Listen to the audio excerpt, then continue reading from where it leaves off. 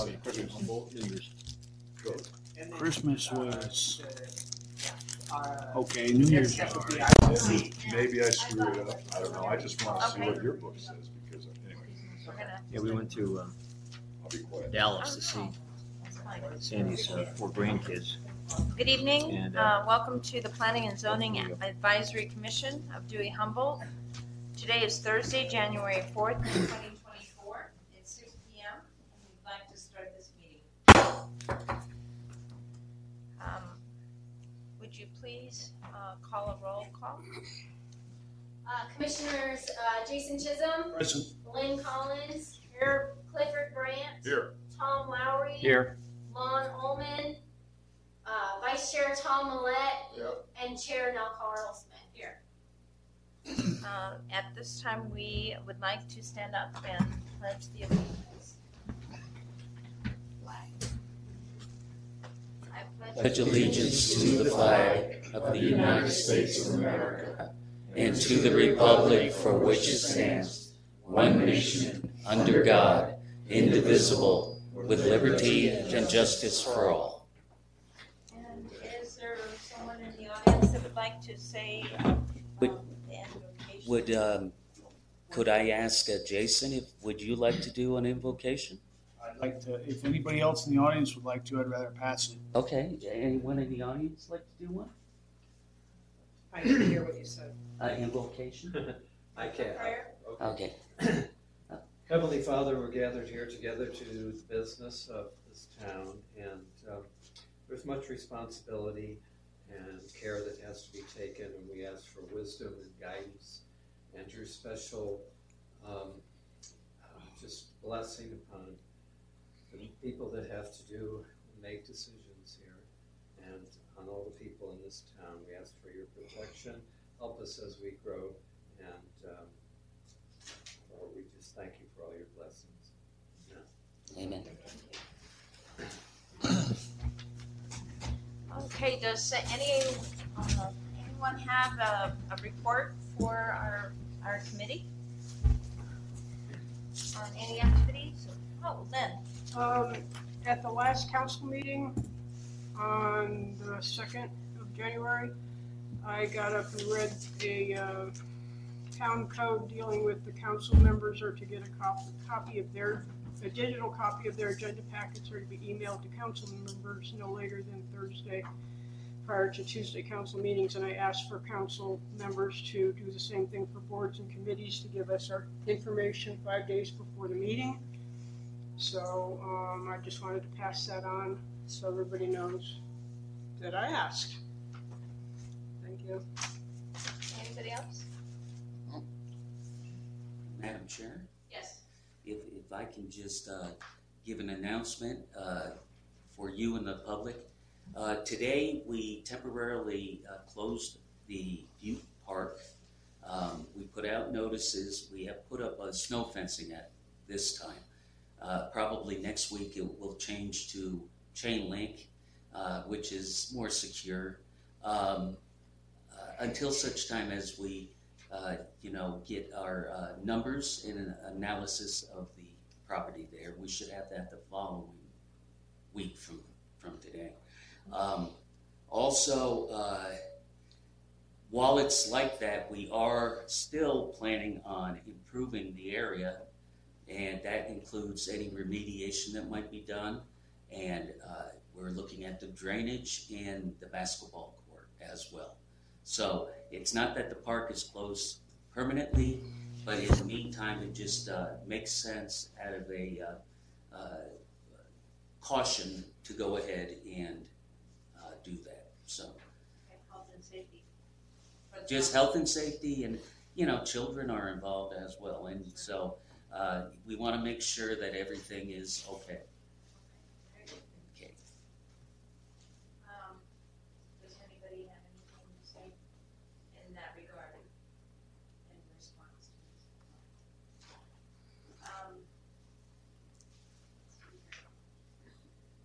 Isn't there a place in this agenda that we can have public comment? On number 7. On number 7, okay, I just wanted to make sure but I'm not skipping that. That's important. Okay, so on the consent agenda is our next topic. All matters listed under the consent agenda are considered to be routine by the commission and will be enacted by one motion. Any item may be removed from the consent agenda for separate consideration at a commissioner's request. If a citizen desires separate consideration of an item, he or she should approach a commissioner prior to the meeting and ask that the commissioner request that that item be removed. So is there any? There is none. Any? No. Nothing. Okay, good. Public comment on non-agenda item. The commission wishes to hear from citizens at each meeting. Those wishing to address the commission need not request permission or give notice in advance. For the official records, individuals are asked to state their name. Public comments may appear on any video or audio record of this meeting. Please direct your comments to the commission. Individuals may address the commission on any issue within the jurisdiction. According to the Arizona Open Meeting Law, commissioners may only respond to criticism made by those who have addressed the public body, ask town staff to review a matter, or ask that a matter be put on a future agenda. Commissioners are forbidden by Arizona Open Meeting Law from answering any questions, discussing issues raised, or taking legal action on matters raised during public comment. 3 minutes per speaker limit shall be imposed. Everyone is asked to please be courteous, silent while others are speaking. Public comment on agendized items may occur when the item is discussed by council. Is there anyone in the public that would like to make a comment? Mr. Garcia?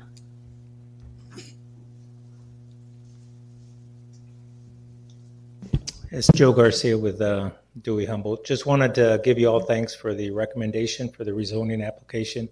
As you know, it was approved this week by the council, but it all starts here. And once again, thank you for your attention and for your support on that.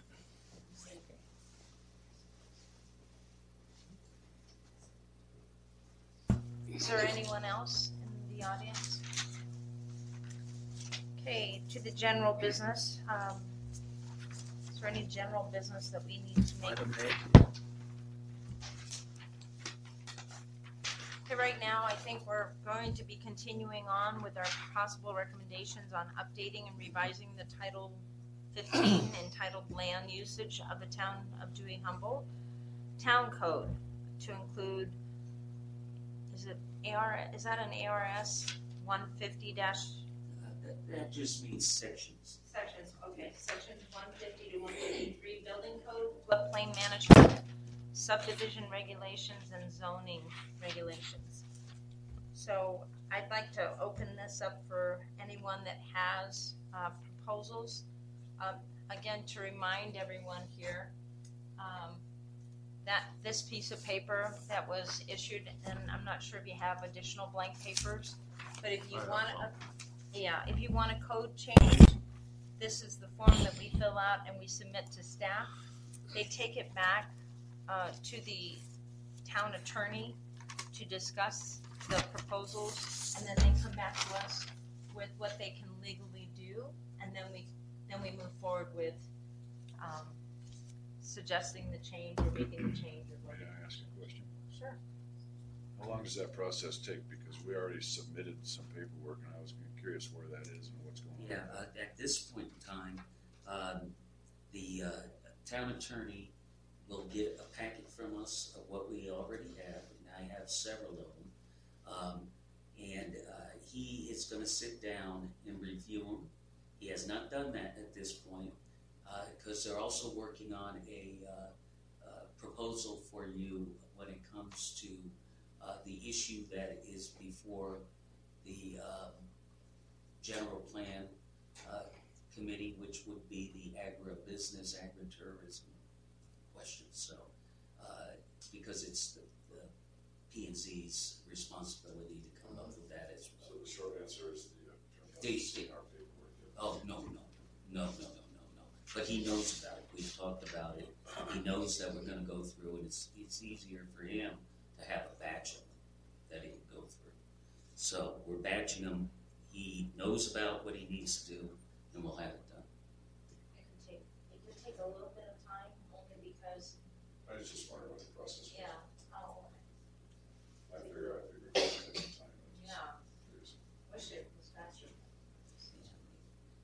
Me too.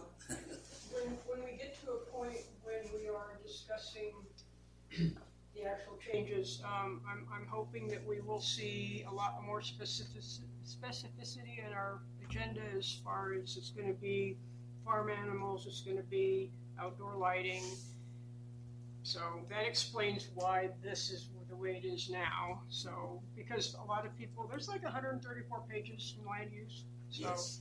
A lot of people probably don't even know that farm animals is in there, but there's some hot button issues. There's some issues that were very clearly identified in the poll on the general plan, which are actually zoning issues as well. So I look forward to addressing all those issues in the future.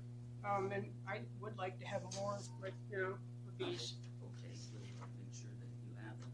Okay.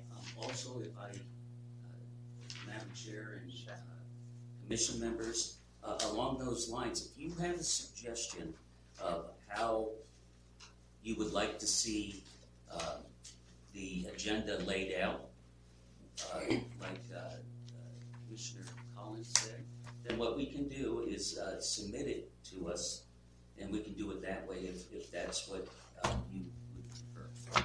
If we can keep jumping around, Can we get a copy of the code put in like any other packet, whatever code we intend to discuss during that particular meeting that's mentioned on the agenda, if we can have a copy of it in the packet, so the public has access. And again, it's going to be up to the group, and if you guys agree, and not that you have to take a vote on it, just direct me, and I will. Okay, so let me ask you this for clarification, because I think we can talk about this now openly, right? So if he's got a packet or a batch of codes that we're going to be talking about, and so he's going to line these up for us to talk about and vote on, is that right? Yeah, Okay. Yeah. Looking at this book versus having it listed, I think it makes sense to have it listed individually, like coding what the code says and what we're going to be discussing. What the proposal is, what the original code is, and then what the proposed changes are. Because that kind of lines everything up, and the public can keep track of what we're talking about rather than trying to figure out how to get through that, the website and the code itself. So. Would it be easier, I mean, normally we do like redlining. Would it be easier not to do redlining, but to show the original, then show the suggested and what the final should be? I think it would be more, yes, I think what the original zoning was and then what the changes are going to be. Okay. Because I think it makes sense. Redlining requires a lot of colored printing, which is a higher cost to get the material out, and then you're not considering the public, which would get the black and white copy, and it's really confusing, hard to follow. So, Because normally, For people to familiarize themselves with that legislative format of strike-throughs, strike out and and block then- out then bold and capitalize that. for new stuff. yeah. Okay, yes. Yeah, absolutely. Is there anybody else that has anything to say on that? Jason? not last meeting, but the meeting before that we had, we were going through the ordinances and we came to we decided to call it a night on the land usage. I'd like to continue off where we left off. I don't recollect where that was, but I'd like to continue where we left off and moving forward with that, because there was a breaking point that we, rather than waste a meeting, I'd like to continue. Okay. Is there anybody else that has anything? Okay. We need to stick to one section at a time, Sure. because if we keep jumping around, we're never gonna get done. Okay. Well, I agree. Because honestly, I don't remember where we left off. I wasn't we were just having that conversation. It's like, Oh, yeah, because I think But we let's just take did a a little look. bit of jumping around that night too. I think it was 151, I believe. I have another one here that I want to talk to you about anyway. It's about grading permits. Because we've had so many runoff issues, I think we should have a grading plan on all projects, no matter what size. Well, and so that would definitely be something that you guys can, and I don't necessarily disagree. So, but yeah, definitely if it was in the code, then I would have to do it. I mean, we just have too many problems with Yeah, if you say, if you, projects, water running into other people's yards. if you notice in the code, in a couple places, it says, but residential may be exempt depending on what the deal is. How strict do you want that to be? I mean, if I want to grade it, try to wait till I have to run. It's not for, it's for a new construction.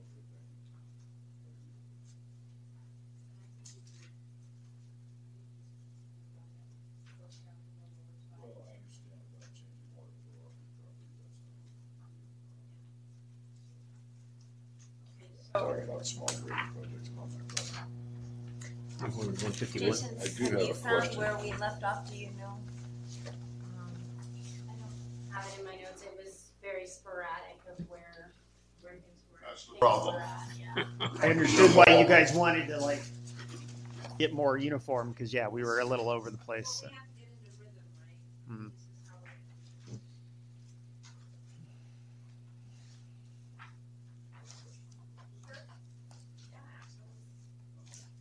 how we're- Where I was approached by a friend with a question about living on property in a certain fashion.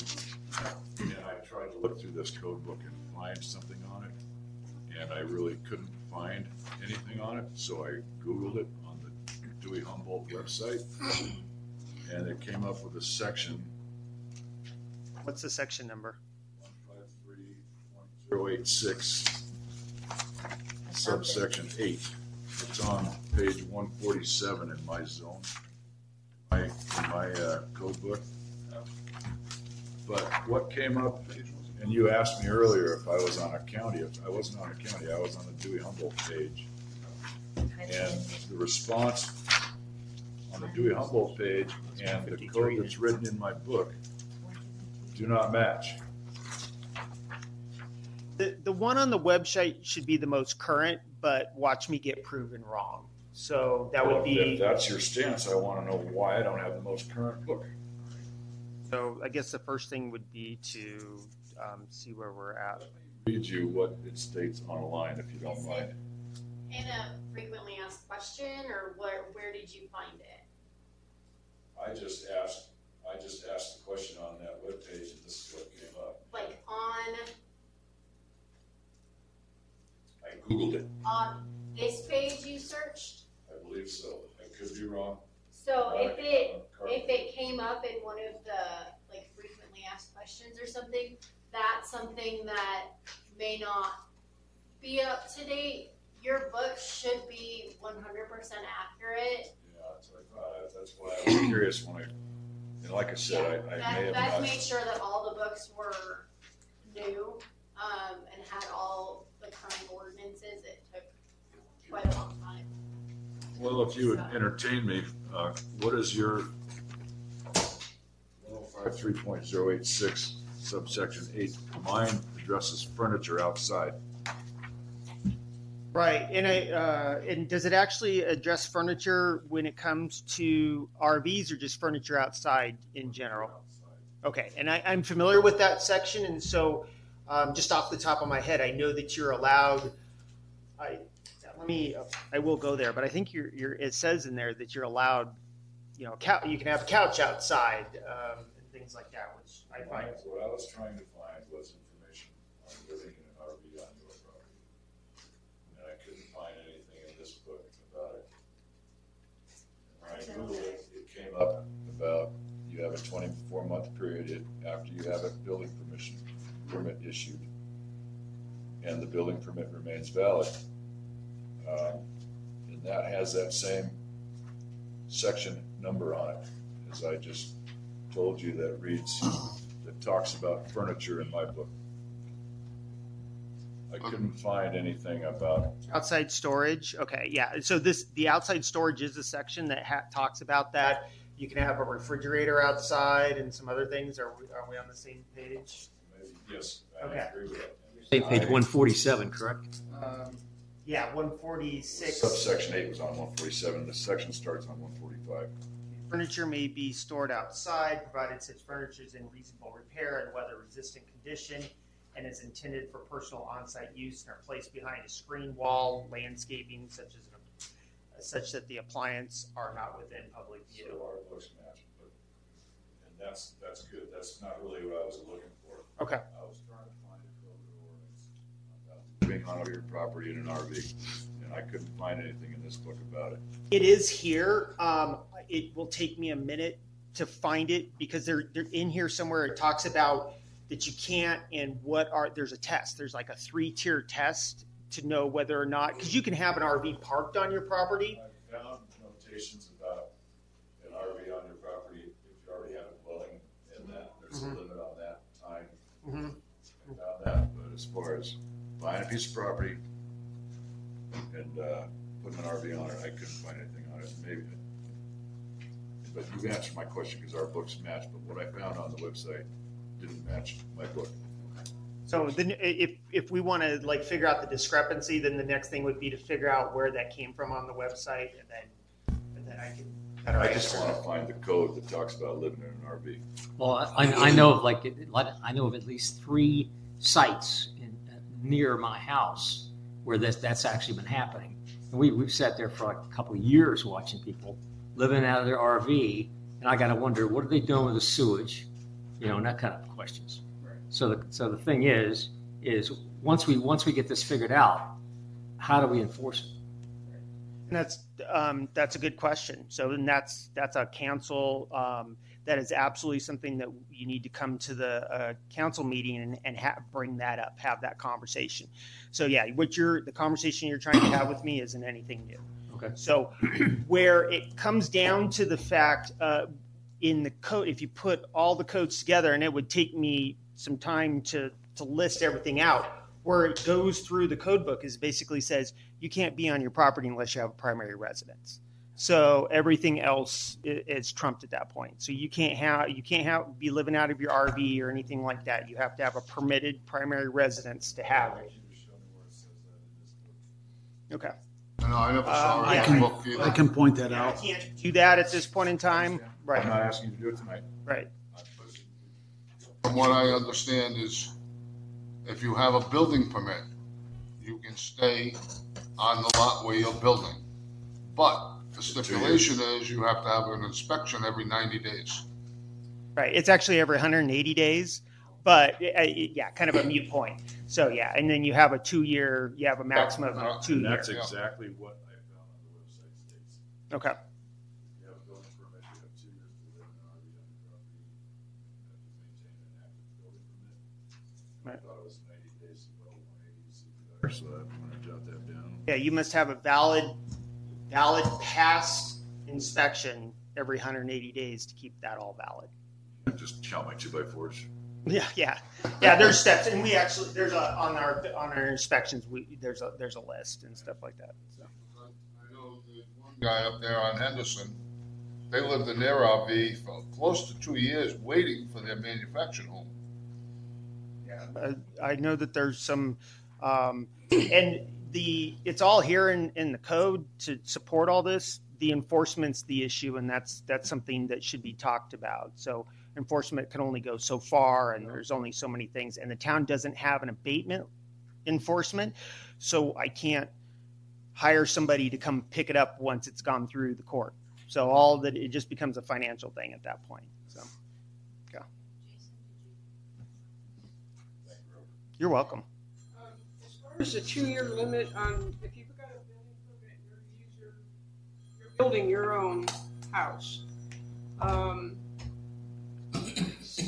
think, see, from my point of view, because I've had this happen in neighborhoods where I've lived before, if you're a guy or a couple with full-time jobs, 2 years, you ought to be able to get an extension. I don't think 2 years is long enough, actually. And so to town code, you're allowed one 180-day extension, so 1 6-month extension. That's kind of unreasonable and arbitrary. If you're really if you're doing it every time, some people, if you're working full time, you're not going to be out there every single day building. Oh, and you're preaching to the choir. I definitely understand that, and that's been I've had that conversation with myself and with my staff. So it's definitely. I can tell you one thing that happened with one of my rental properties was I had a nice rental property next to a place that was going up, and it was owner builder, and it was like. Boy, when I sold, I took a hit because the crash hit and they couldn't stay there. They couldn't finish the build. I had a zombie house next to me and it cost me $35,000 in value on my property to have a zombie house next to me. So if they had been able to stay there and keep building, because they didn't really lose their job, they lost their building permit. And man, did I take a hit on my property value. So that's something to think about too, is property values in the neighborhood when you have a zombie house, because it's not good.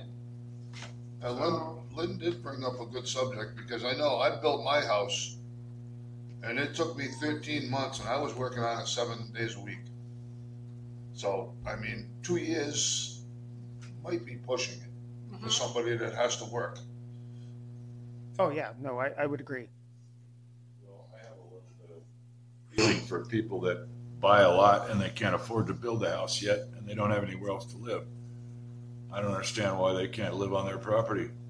If they have a septic tank and they have power and everything's clean and there's no issues with security or, anything being done wrong, to me that's not right. You can't live on your property if you can't afford to build that house yet.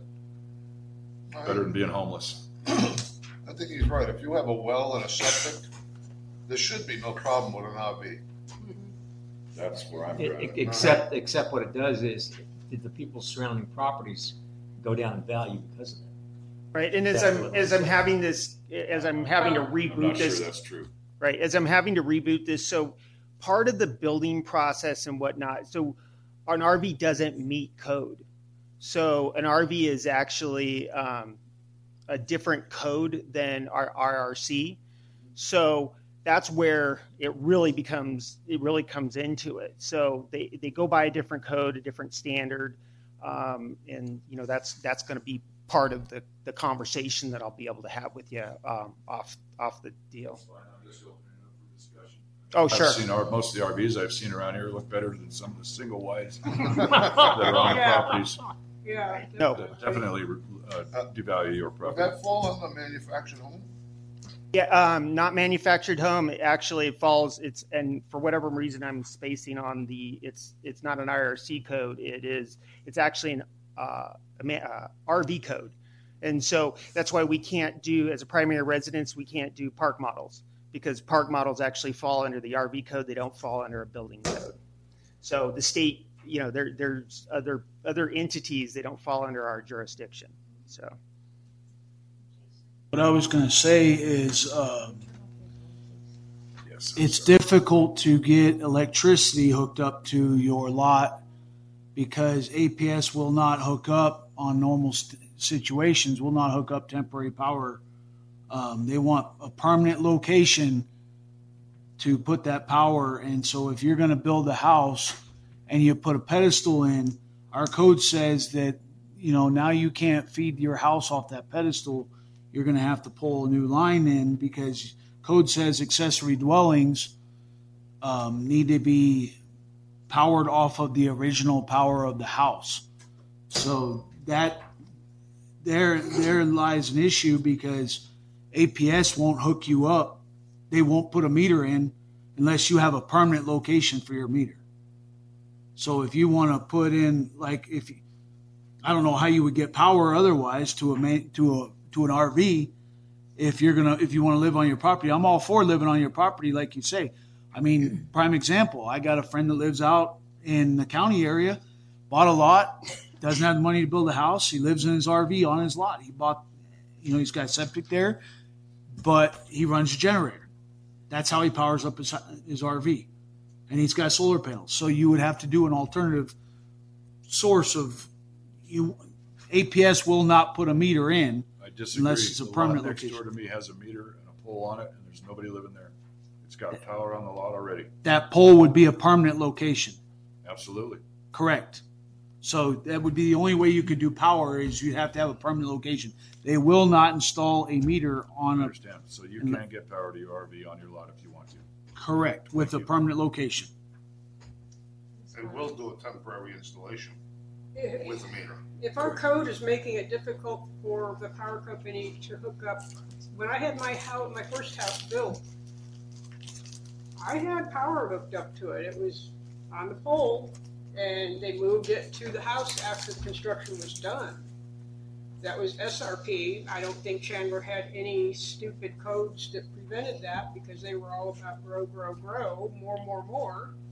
So if there's a code problem that makes it hard for people to, I don't see how you would build anything without having a power company, source of a power company power to your property to actually do your building. I mean, we finished the build, we had somebody start it, but the contractor had to have power. So if there's a problem with that, that code needs to be fixed. Okay, so what I'm proposing that, because we've had a good discussion about this, if you would fill out a form and submit it. Not sure what question to ask. Well, We just went over like 10 questions. let's see here. No, it has to do with power That and was the RV. grading. Okay. I'm talking about the RV. Oh, possible temporary power. Well, not just the power, additional power, but the extension of time when you would live on that the code that refers to the time allotted.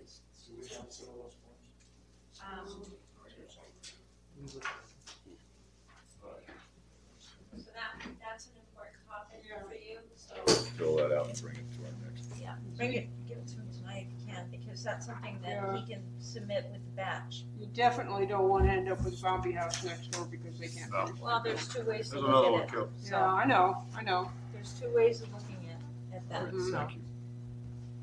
Okay, so I think where we left off in our last meeting regarding the zoning codes was in page 65 of Title 15 land usage.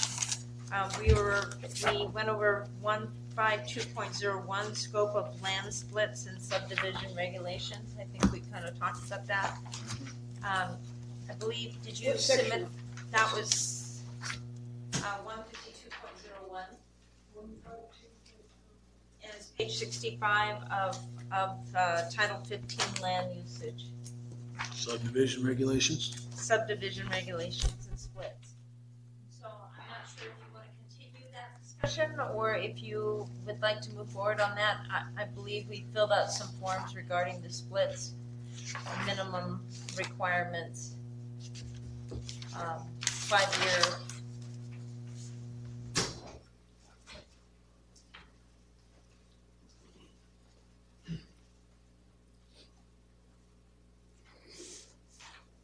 I promised you a form regarding this. One of the things that I would like to see the administrative staff do is set up a process for taking applications for zoning changes or land splits. If it's an LLC, a corporation, trust, private entities, there's certain things that need to be submitted with applications. I'm not sure if that's already in place, but this would be a consistent process for any request coming forward to us on the Planning and Zoning Committee. So I'm not sure if you guys have that already in place in the office, but something that we can maybe talk about.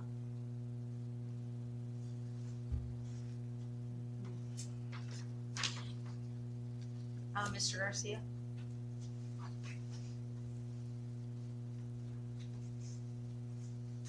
Thank you. And I had sent an email to Mr. Fields, and I believe he would have forwarded that to you all, some research that I previously done on this matter. And the only thing I didn't include is some potential language that could be included just for clarification of that section that had to do with the 5-year waiting period.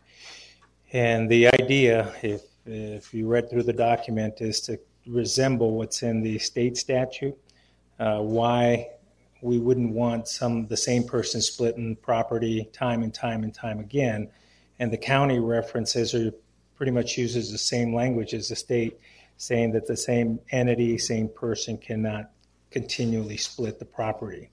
So if the 5-year wait is specific to that, to eliminate having the same entity, same person do the same split, that would make more sense versus restricting anybody from splitting their own land just because they have to wait 5 years.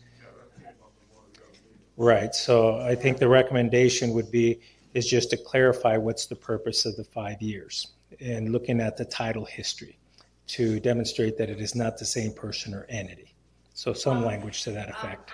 I deal with land a lot, and I think that one of the things that I'd like to see our staff work propose is that when you do a land split as a landowner, there's an encumbrance that you can place on the land, and if they sell that land to a separate party, they have to come in and they have to prove that they're a separate party, they're not connected. Then you can do a release through title so that it's not an encumbrance and it can be insured for another split. But that's a complicated process. It's a big process, but it's something that could be very successful because then it eliminates the same person coming in and continuing to split the land. Yeah. To stop at all of that. So. Correct. And I think it's a good idea to have the splitter, the owner, confirm that with proof, prior history. It doesn't need to fall on the city to prove it. It should apply to the landowner. They're the ones requesting it and saying, this is why I should be able to do it. I've owned it and I bought it from whoever, no relationship there, and I want to split it and it meets all the zoning requirements. So I think the requirement of proving it's okay, it's just having to wait the 5 years to do it. That's the issue. If they're not connected, Right. If the landowners are not connected, but the LLC, this is why I want that LLC information. You know, the operating agreements. I want to see all the connections to how they're connected. If there's you have an LLC and your son is part of that. And so if he were to create his own LLC and you're still part of that, then there's a connection. Sure. And I totally agree with all that confirmation. But the way we're applying it today is that if it's split, you have to wait 5 years, regardless of the history. And that's the issue. I think we all are in. We need to change that to the current owner. If it's sold, it's available to be split again. Yeah. Thank you. No. Oh, sorry. Mr. Chisholm? In our ordinance on page 69, 152.04 pre-application conference, Okay. I think that should be included in the pre-application conference. With the community development department staff, that's a requirement to do a land split. That's the first step in doing a land split as far as the town staff is involved. If you want to come, all these documents that you're talking about, proving that it was an arm's length transaction, that it waited 5 years, all this should be presented at that pre-application conference. I'm sorry. Yeah, I agree with you.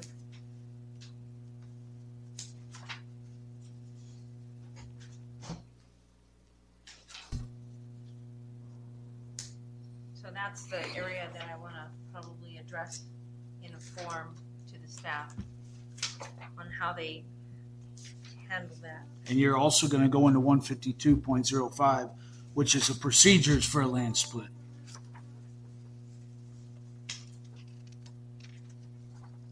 Under section B, review of preliminary documents, that would be a preliminary document to this land split.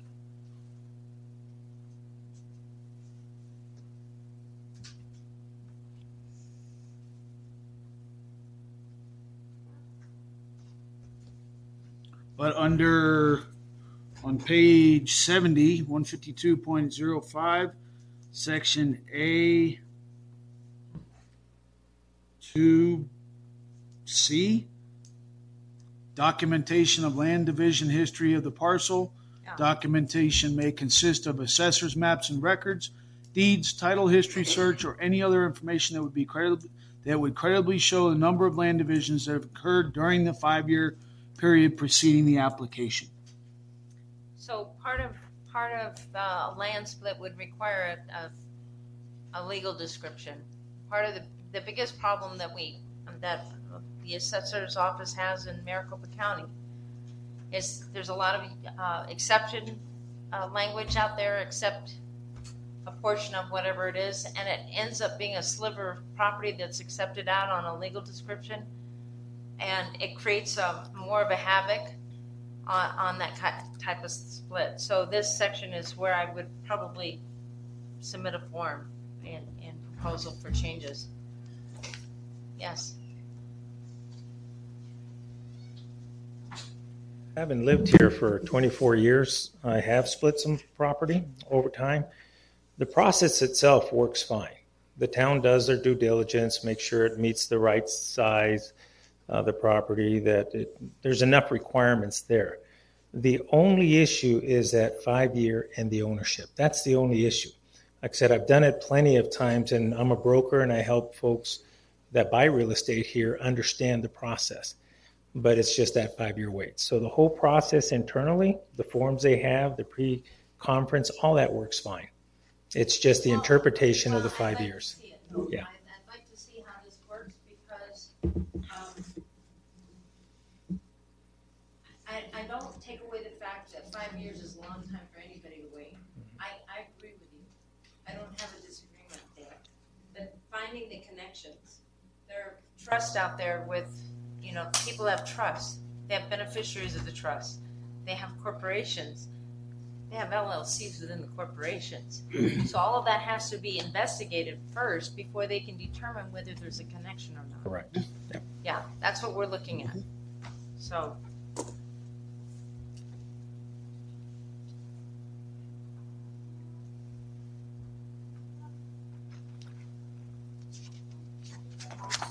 Okay, is there anybody that would like to speak?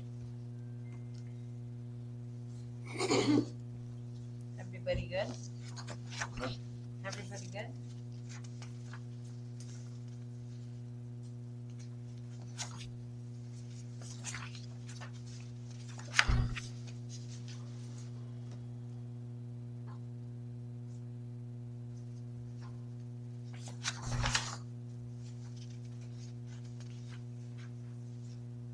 Does anybody have any proposed changes for the preliminary plat procedures? No? Not yet, but we still got a ways to go. Okay. I'm dead air is really Let the show begin. not a fun thing for everybody, so.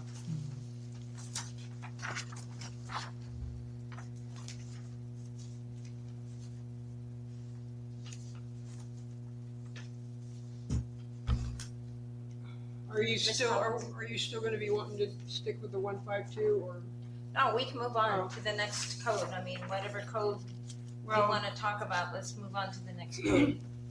153, 016 is non-conforming uses and structures. I think it's page 89. 153.1016. Non-conforming uses and structures. Madam Chair, Yes. are we done with 152 then? Because this is part of moving back and forth, bouncing back and forth on this. Okay, I'm waiting for somebody to say something, but she's next. So if nobody has anything to say, we can move on. My page numbers are not adding up to it. I'm looking for that code number. Is that in the same section? It's in 153, and it should be.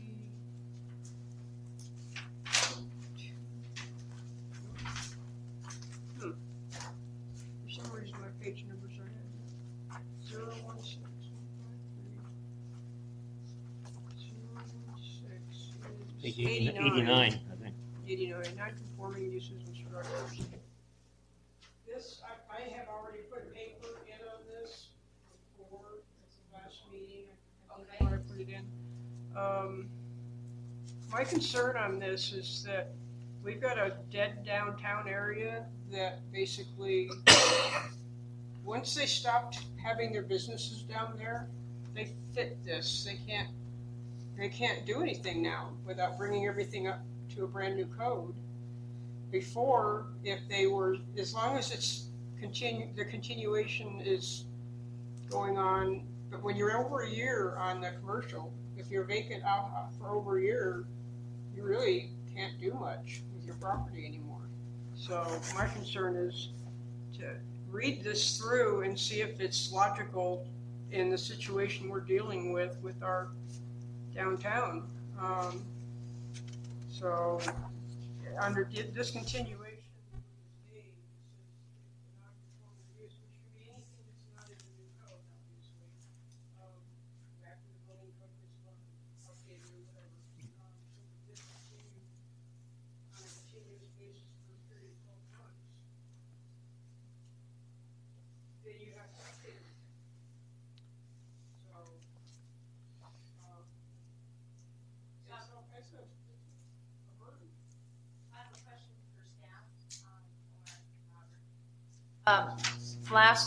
The last meeting for the council, they wanted to make it a historic district. Does that change anything for non-conforming uses on structures that may actually have historic?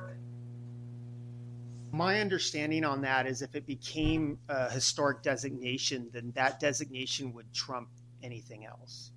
So I don't know if that answers your question. Well, if it's non-conforming for a period of 12 months, except as noted for dwelling units, any subsequent use shall conform to the provisions of this chapter. But if it's in a historic district, does that change the view of how we look at this code? Right, because typically in the historic district, what's happening is most of those are non-conforming. You know, they're not up to code. They're things like that. So in that code, it's basically saying, hey, if you don't take care of it in that 12 months, then basically you've lost that opportunity. But if it was historic designation, it's already been, a lot of times it's already non-conforming for many years. So that is part of it. There's more to it, and I haven't peeled through all of it. You know, obviously, like you said, the council's looking at it, and there's some good and bad to it. But the big benefit to it is it allows the town to look at not necessarily a lesser code, but working with the homeowner on some of that non-conforming use. I ran into this situation down at Tombstone. Regardless of historical, if it has public access, it still has to be brought up to commercial regulations. And you are right. There are a lot of ins and outs. Structurally, there are some things, you know, you can get a structural engineer in there and they can say, hey, this is great. But electrical and stuff like that, Plumbing, mechanical, all has to be brought up to standards. You are absolutely right. Yeah. So Include a fire suppression system. Correct. And I think there are some limitations not only on square footage, but how much you actually do to the building.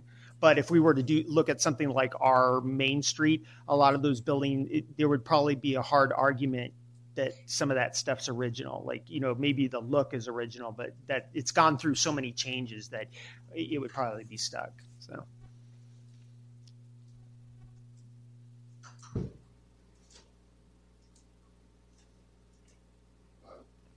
And to add to that, fire suppression system, that's up to the fire marshal.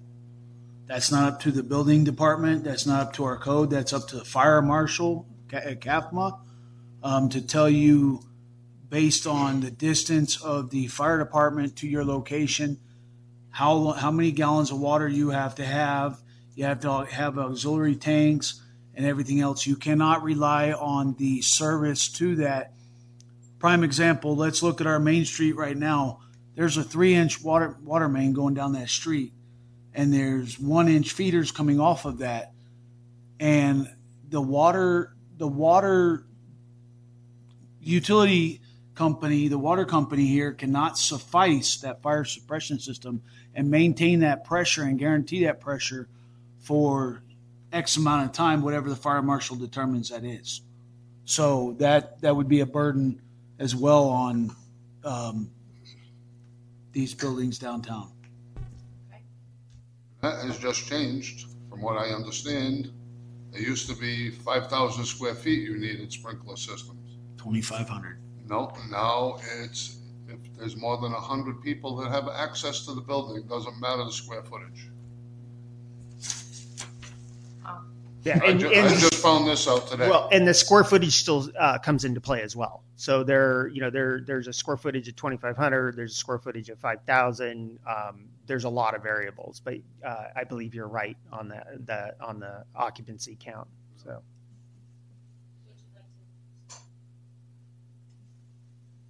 I have no good input for this. I'm just trying to tell you your sound is going in and out, and I'm getting texts to ask to tell you. That was all. You have to get closer to it, and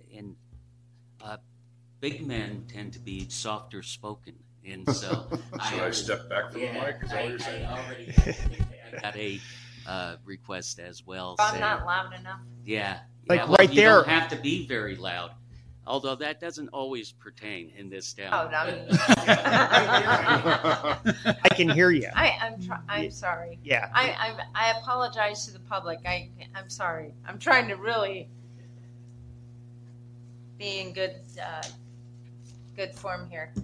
All right. So, Ms. Collins, did you have something? Well, the other concern I have on this is on the non-conforming use is with the 6-month limit on homes.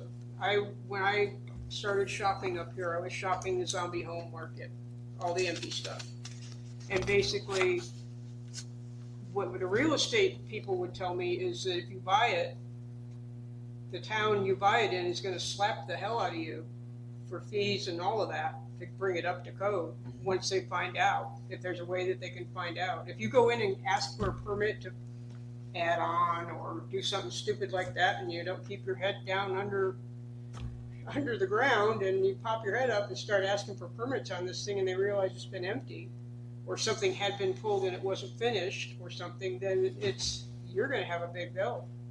So it hurts. I think it hurts the housing market, and it helps to create a problem as far as resale on problem properties. It's arbitrary. 6 months is an arbitrary thing. Okay, so I don't where's like the 6 arbitrary. months? Where on what page does it say? 6 It would months? be paragraph A for the 6 months, or discontinued. Oh, it's actually lower. I thought it was 6 months. It's 30 days for a dwelling unit. What page are you on? It's page 89, code 153016. Second paragraph down on the left. Yeah, Okay. 30 days is just very unreasonable. Arbitrary stuff to me is unreasonable. If you're an investor and you want to buy and rehab a property, the town ought to be kissing your feet. So to have a lot of extra baggage on top of it with bringing things up to code when it was working before the guy lost the house to the mortgage company or something. I just think it's worth looking at and trying to be a little bit more reasonable. I don't know what the answers are, but it's unreasonable. Well, I'm of the thought that we ought to try and help the owners downtown because everybody in this room, I think, wants that to be rehabbed. Oh, yeah, definitely. And if we make it so, obviously it's too hard to do monetarily, they're just not going to do it. And it's going to get mowed down, and God knows there might be apartments put in there. Who knows? We don't have water for apartments. Thank God. I hope. That's probably the only reason it hasn't happened. Yeah. If you get city water, you're probably going to have apartments all over the place because the zoning allows for it, which would be a complete disaster. And in my past, I believe the type of building constructability has something to do with the amount of fire sprinklers that are necessary. Is that not correct, Tom? wood frame, block building, structural steel, isn't that all a different amount of fire sprinklers? Every type of building has a different system. Right, okay. Okay, getting back to the discontinuance, is there, and I'm not sure if we can put this in your form, you've submitted this form? I already? just put it in to look at it because I Okay. believe it's hurting our downtown. I mainly put it in because I believe it's hurting our downtown, getting people to come in and invest. I thought I can't find it, and I looked for it, but I remember when we readopted the building code, I could have swore there was already an exception in there somewhere for historic buildings. It didn't have to be even in a district, but I couldn't find it. I don't know if it survived the rewrite and it just didn't get into here, but I have to go and pull my file out. It's like a foot tall, and see if I can find it. So Robert, I have a question for you, and you probably won't know the answer right now, but, and that's okay, because that's something that just came to mind. If somebody is not in a building for 30 days and is put on the market, say they haven't occupied the building for 6 years and they decide to sell it, does the town track those things? They don't track those things. So there's really no way of proving when it was unoccupied. Correct. And in addition to that, one of the things that like town code and policy is going to be, and it's typical where once you build a house, you have to be in it a year. You have to live in it a year. There's not a mechanism for us to track it either. So Here's my thing, is that there's nothing that they have on record, say, they don't have anything on record, it's not a recorded document against the property. So really, it doesn't follow the land. When there's a land ownership change, you can't prove what happened. I don't think that's something that, I really don't think that they have the manpower to even track that No, kind my of stuff. problem is if you've got a code that's not even enforceable at all, why have the code? But the other thing is when you're shopping zombie houses, and I did quite a few, I looked at quite a few unfinished construction. And it's like my real estate people were telling me, yeah, you're going to go in there and they're going to pull the file on that parcel and see a unfinished construction.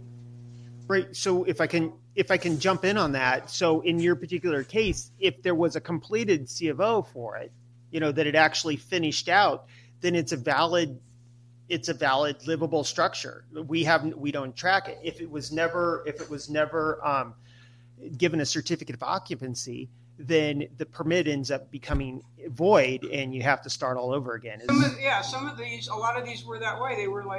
They were adding on, they were changing something, they were renovating. I think one of them just now, I think about 2 years ago, I finally saw that it actually sold. It was a zombie house for that long. Yeah, as an individual, it would be a nightmare to get involved in one of those houses that didn't get a C of O, I would agree. So.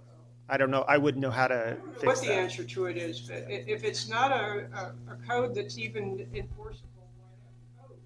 Well, when it comes to not having clearance for your house, it's enforceable because just nothing, no utilities or anything you're just not going to be able to, you might be able to do power or whatever, but bank's not going to lend on it because it doesn't have a clearance on it. Eventually, it might come up through the town, so it would be enforceable with the town.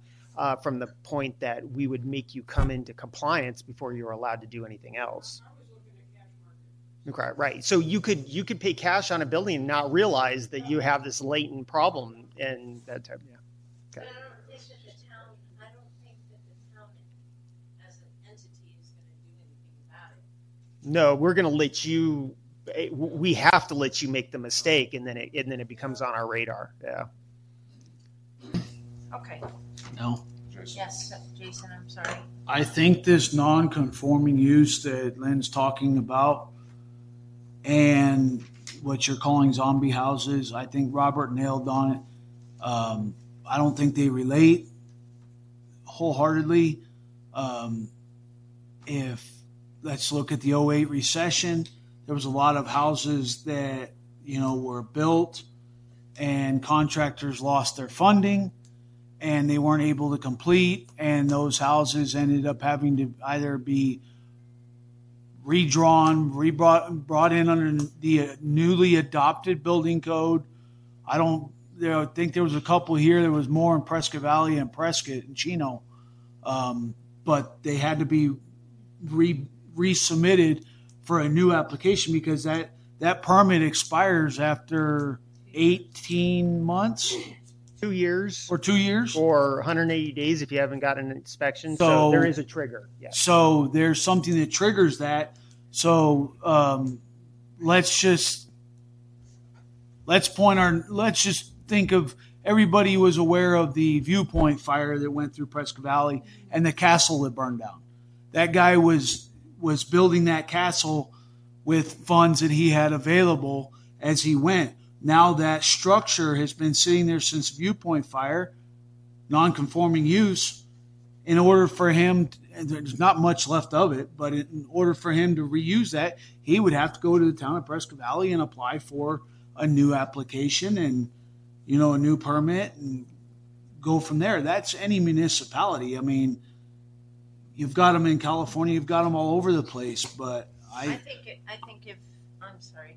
I would like to ask Robert, do we have any of those in this town that at this present time?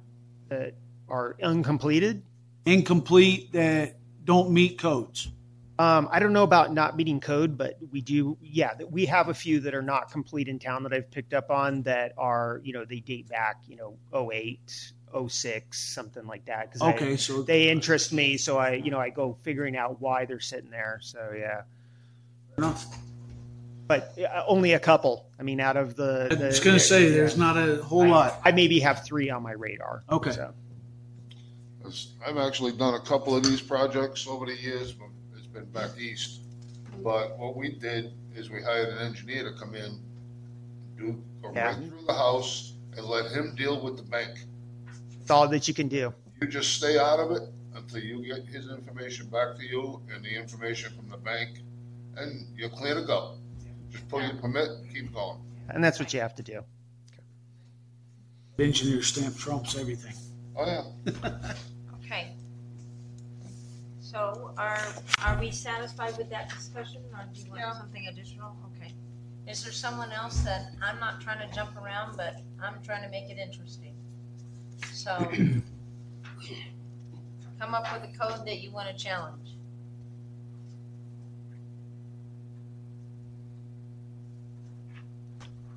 Well, I've got this one here, but Okay, let's talk about it. I just want to change it to where all the lots in town have to have a grading plan, because we've had so many issues, especially back here, with sites that get done, and then the poor guy down the bottom of the hill has got 2 feet of water in his yard. Yeah, no, I agree. So how did you change? Did you add something? What was your thought? I don't know what to change it to. I just put for all lots to be grading plan due to a water runoff. So all building permits would require a grading and drainage plan? If you're digging on a lot, if you put in a driveway, that's fine. But if you're building a house where you've got a septic system and well, everything else going in, you need a grading plan. I want to know where that water's going. It's already required. Huh? That's already required as part of the building permit. Not in this town, it's not. Only if it's 1 acre or more. Right. The trigger for that, Jason, is there is an exception if you're owner builder. If Yavapai Flood flags it for us, then I have to require it. I don't have a choice. And if I go out and do a site visit and it worries me, then I have the right to ask for it. But in general, if I can't show there's an issue, then it's not required. I would agree with Mr. Millette. Absolutely. All, not just anything over an acre or more. All new applications for building permits should include a grading plan. Because we've had this issue brought up before in town council meetings and public comment, where I'm not going to name names, but people in the Blue Hill or the foothills up here were having problems with their neighbor moving dirt around, and all of a sudden they've got flooding in their property. You know, I'm getting a lot of shaking heads in the audience as I'm seeing them, which, you know, so that's an alarming concern of mine, and I would assume everybody else here, that I wouldn't, if I'm downhill from somebody, I wouldn't want, just because they changed the topography of their property, I wouldn't want that to affect what I had as grading around my house that might not be good enough now. Would you agree, Mr. Brandt? There is a code in here already that speaks to that, as far as doing any grading on your property and pushing water in a different direction. Correct. And affecting your neighbor. Uh-huh. Is it definitely against a code? That's a whole different thing than talking about a grading permit on a new construction. That code already exists in here, and I could probably spend 10 minutes and find it for you, but I know it's in here. Oh, yeah, it's in here, but it still doesn't affect lots under 1 acre. That's the It key. should be all residential. It should include all lots. With that being said, you're relying on the property owner to be a trustworthy person. Well, And when not- you come in and pull a permit out, you're gonna specify your acreage. The ordinance I'm talking about, I don't think is tied to a permit. It's just Yeah, on it your talks, property. it talks about adhering to the natural drainage Right, of the yeah. lot. Is that Yes. the one you're talking about? Yes. Yeah. But if you need a grading permit to do any grading, It's that required. category falls under that grading permit. Right, and in some builds don't actually need grading, or they wouldn't fall under because it's so minor. You know, anymore the good lots are gone, so the grading's getting more and more difficult. Yeah. But in general, there are lots that, or they've been graded somewhere down the line, so there isn't a paper trail. But I'm not necessarily opposed to the fact, like, if every building permit needed a grading and drainage plan, because then it'd be an in story, right? So it'd be a requirement. So, You're but right that's about- up to you guys. You're right about the lots, because when I bought my lot, I found the only 5 acre flat lot in the whole town. You had very minimal grading to do, if any, when you put your Uh-huh. house in. Yep. That's great. So, Mr. Brandt, the ordinance you're looking for is 150.08. It's the grading ordinance code page. in there. I know I've read it. I just can't remember where it was. I know, I just saw it. It is on page 34. 35, I'm sorry. There is hereby adopted the Dewey Humboldt Grading Code. Said document is hereby adopted to set forth rules and regulations to control excavation, grading, and earthwork construction, including fills and embankments, and provides for approval plans and inspections of grading construction. The Dewey Humboldt Administrative Building Code establishes the administrative procedure for issuance of permits and collection of fees, therefore, in providing for severability and each and all conditions and terms of the Dewey Humboldt Grading Ordinance. Maybe we can suggest a combination of these codes with the when they pull a building permit, they have the grading, but also grading, so categorize it under, or It definitely falls under the grading, because it does specify inspections.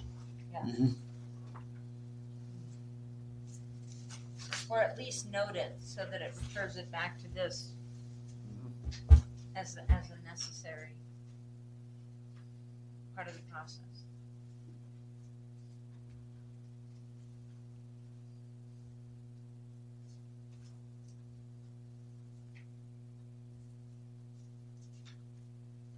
And that's 150.109 or 108.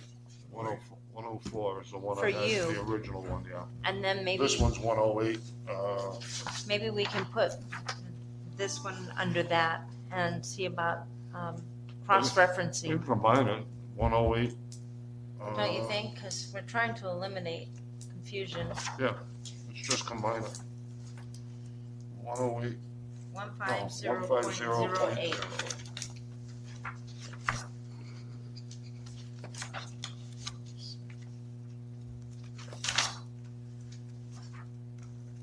Yeah, because the 108 is more specific. It goes,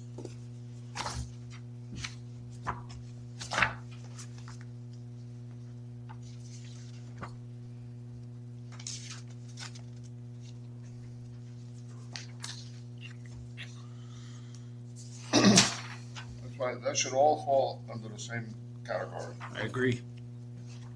That's part of the reason we're here, is to try to get this stuff straightened out. Right.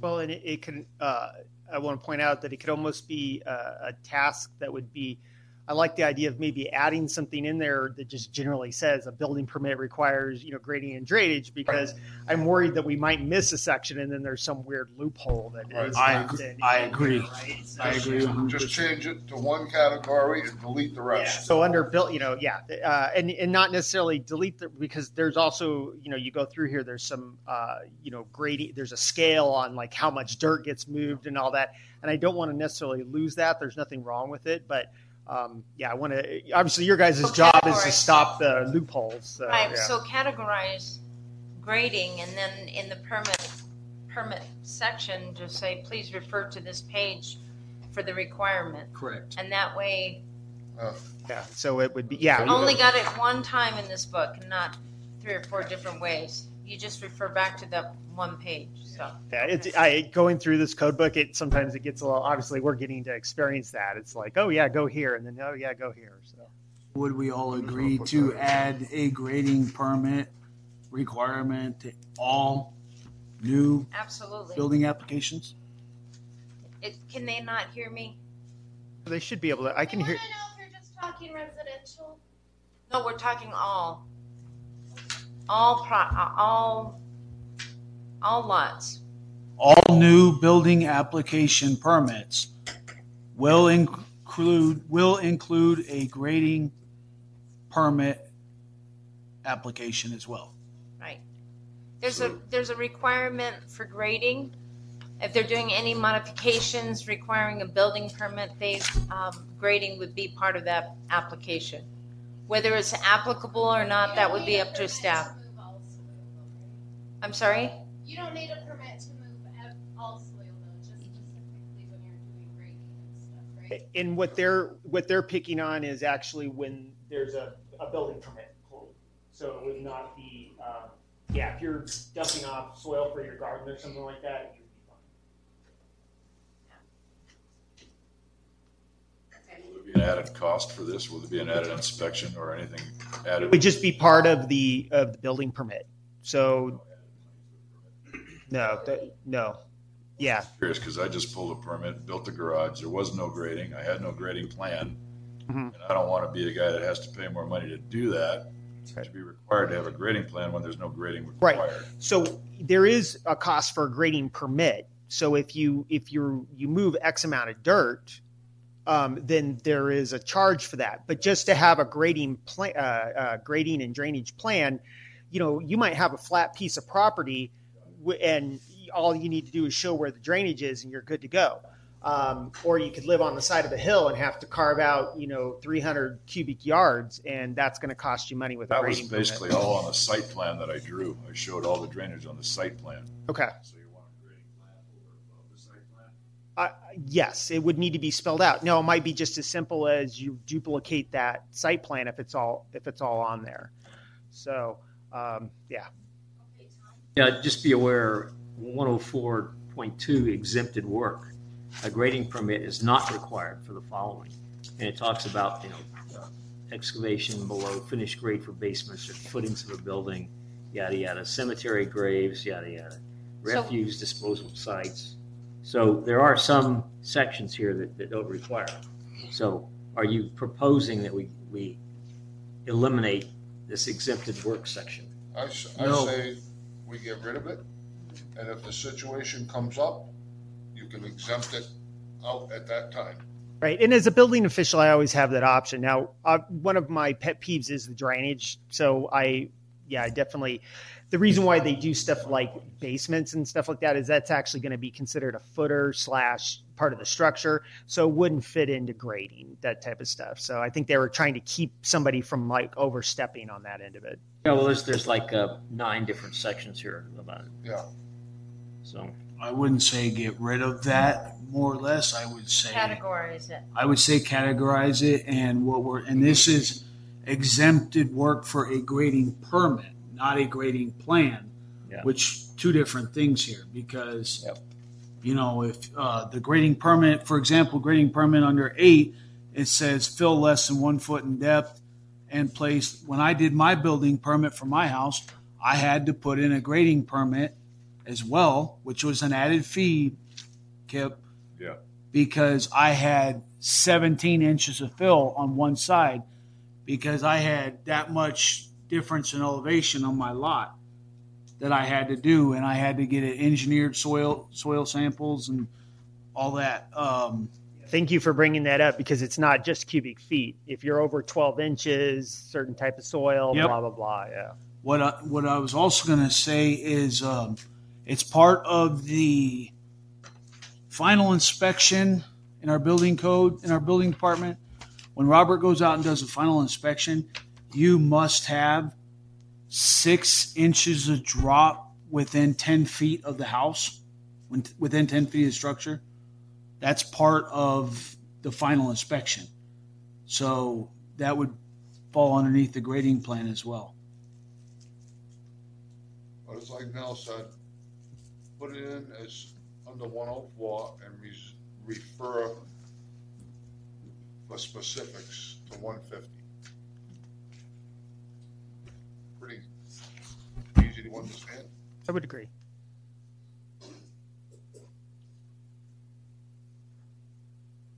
Okay.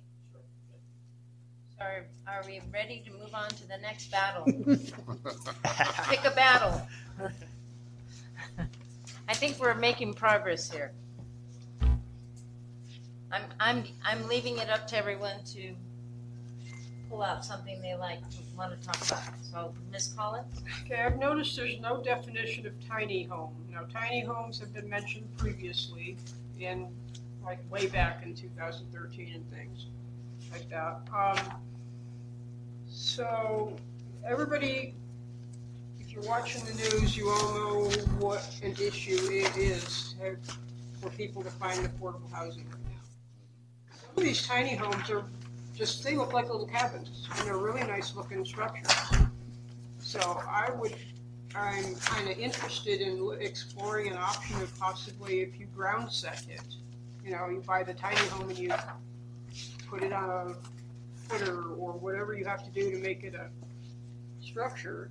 I don't think we have a minimum square footage of what a house is supposed to be. That was mentioned. Somebody asked me that, and I couldn't find it. Right. So there, if you go through the code, there's a couple of numbers in there that give you for minimum square footage. In general, for primary residents, the number that I give out is 399 square feet, which is a very small house. When it comes to tiny houses, once again, we fall under a different code. So if you're, I've seen some of these tiny houses that look amazing. Some of these park models that look amazing, and they don't fit under the IRC code, so the town doesn't allow them as a primary residence. So, and typically those, you'll see a lot of those built as 399 because they fall underneath that building permit / auxiliary, dwelling unit type idea. So, and it's not even dwelling; it's actually just auxiliary structure. So. So 399 square feet is not in here. If you go through there, there's a couple of numbers they throw out. One of them's 120 square feet is going to be minimum space for the living room. There's 70 feet minimum for each bedroom. There's some other numbers in there. I don't have them committed to memory. You'd have to find them, but hopefully I'm giving you the tools to look them up in here. So. Well, I've had multiple questions about it. And right. Because affordable housing is a big problem. Oh, I would agree. And if it's something that is just an arbitrary rule And if the town can allow, I don't see anything unsafe about tiny homes. I just don't. So yeah, to actually, if you're talking about like a home that's brought in, because typically the tiny homes or the park, I'll reference a park model because they're typically the ones that are factory built. No, and stuff. there's a size limit on those. Right, and they fall under the same building code. That end of it, I don't know why I'm spacing on it, but right. So typically they're brought in on wheels. The wheels are taken off, they're set and stuff like that. So that's not something that we would be able to get away with in code. But yeah, maybe we can define in here tiny home, and then solidify square footage for a tiny home as a site-built house. So because even the dollar amount as a tiny home site-built house would be far more reasonable than, because I've seen some of those park model type homes, $100,000 or something like that, and that seems a little excessive. The other issue I have with affordable housing is if we've got a lot of vacant space with weeds and things, and for fire risk, that's an issue for us. And if we can make it easier for somebody to put a structure on a vacant lot and live in it, and they're watching their yard and they're keeping up on their maintenance, then we have one less weed lot. Is what I'm after. Because so the code, it's an ANSI code. I knew it'd pop in my head. Just a way to be more cooperative, to try to get, I don't want more growth, but I would like to have some more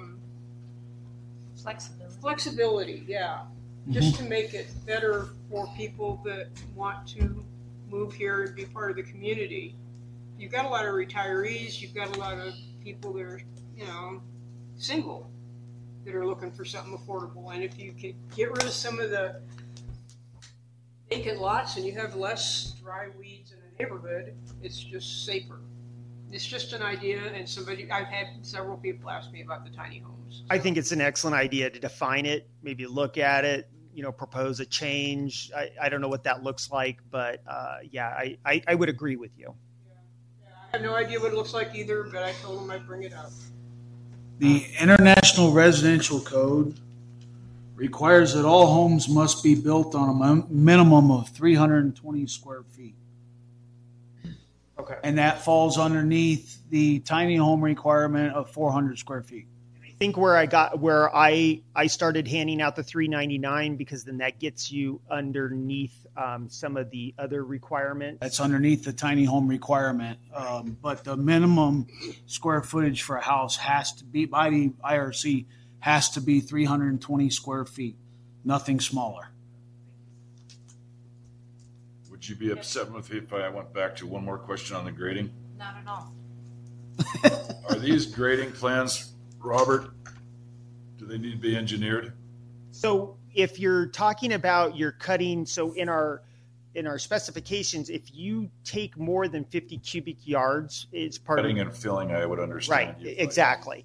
So ideally, the grading plans, what we're trying to do is set up a standard so everybody follows all the same rules. So the grading and drainage plan would be redundant for a lot of properties that if you had a flat property or you didn't have 50 cubic yards. But the minute it fit into the 50 cubic yards or you had more than 12 inches of fill, then you would definitely have a possibility for engineering.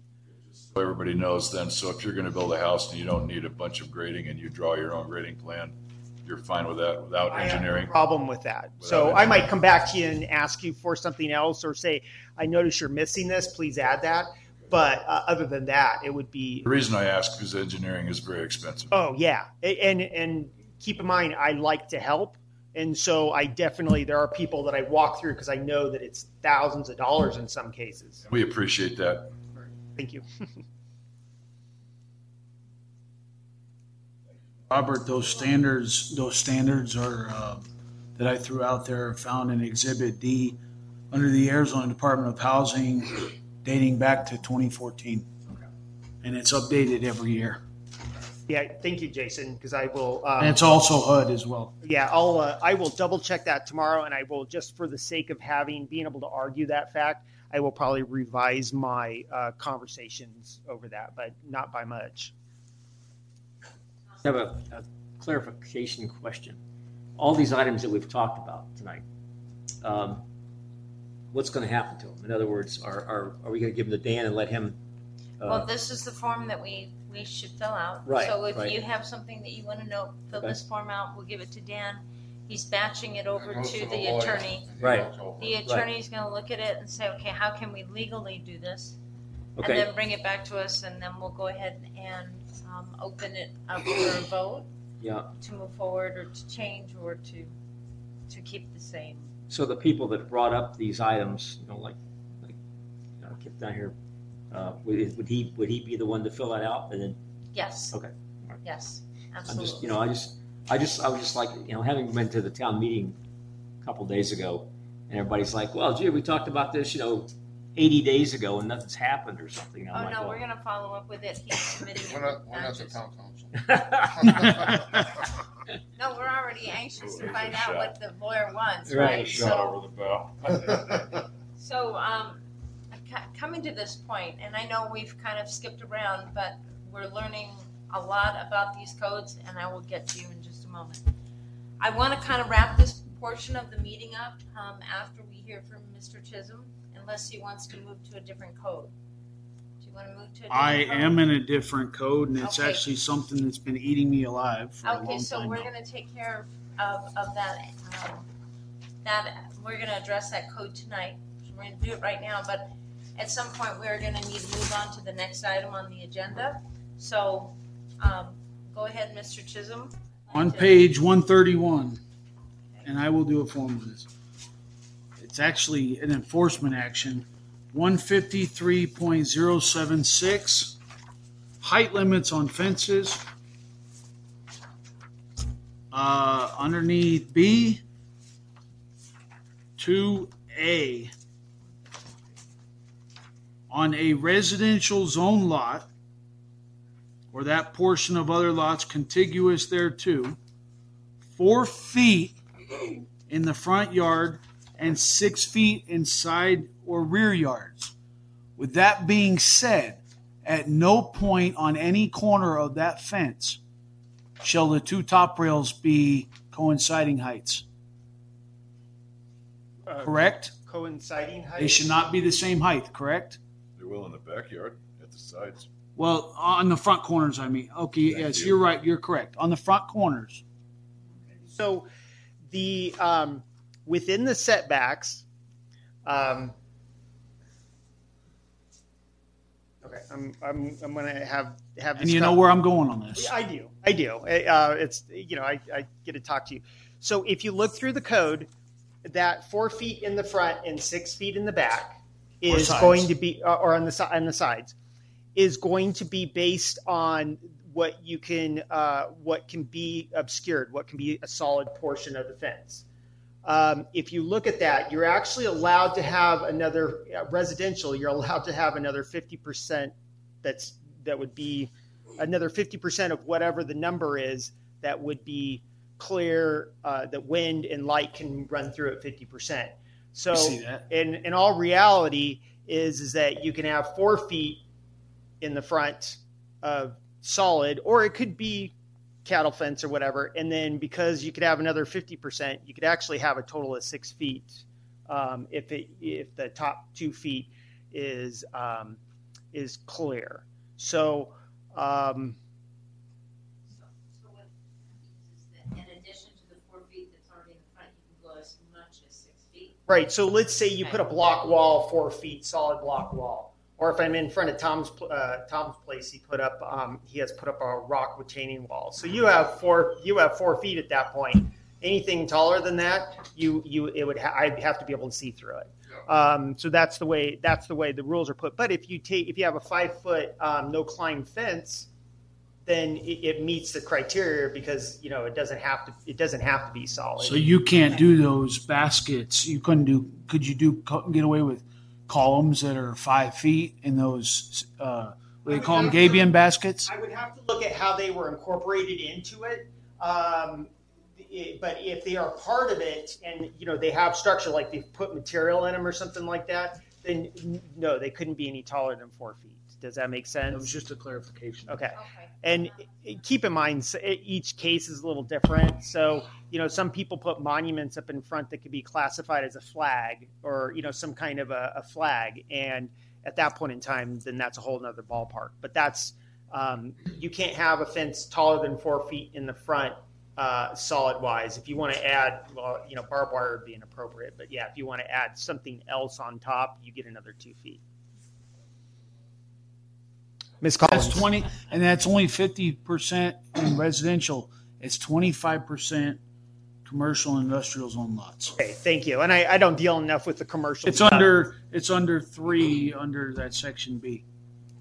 Yeah, I always like to ask why we have to have a 4-foot fence limit, because people ask me why are we not allowed a 5-foot, 6-foot privacy fence in the front? Right, and that's going to be that 4-foot, 6-foot issue is going to be how we've handled it in the past, I guess is what the deal is. And yeah, it is, because if you run through the code and everything, the 4 feet comes from the fact that it's that first 4 feet that we're worried about, and then that 50% addition. So, Because you'd be amazed at how many people want privacy in their front yard because of the size of the lots here. Sometimes the house is way back, and the usable part of the yard is in front. right, and if you look at the code, it refers to that 4 feet. When you talk about a privacy fence, you're talking about blocking it out. So that's 4 feet.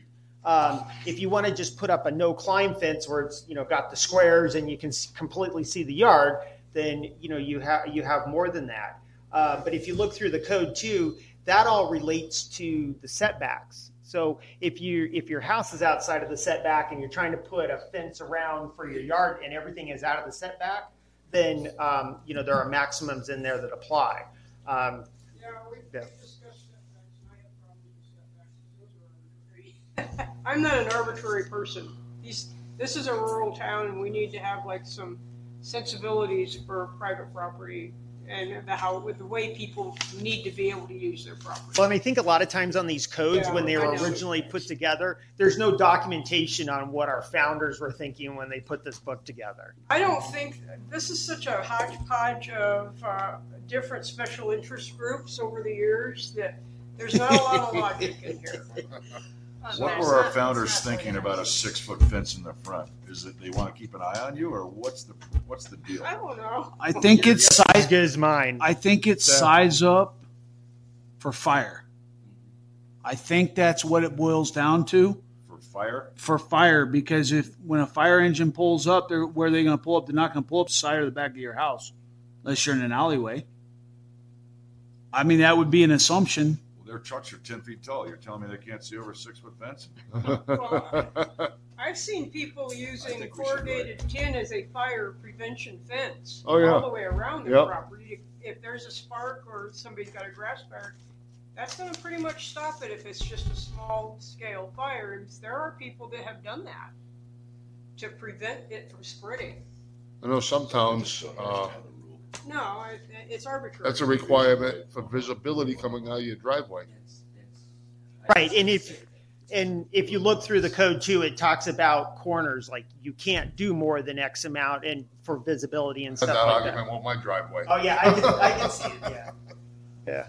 So Before we move on to the next item on the agenda, I'd like to see if anybody in the public have any comments or concerns on any of the codes that we sort of went through today, and any suggestions for changes.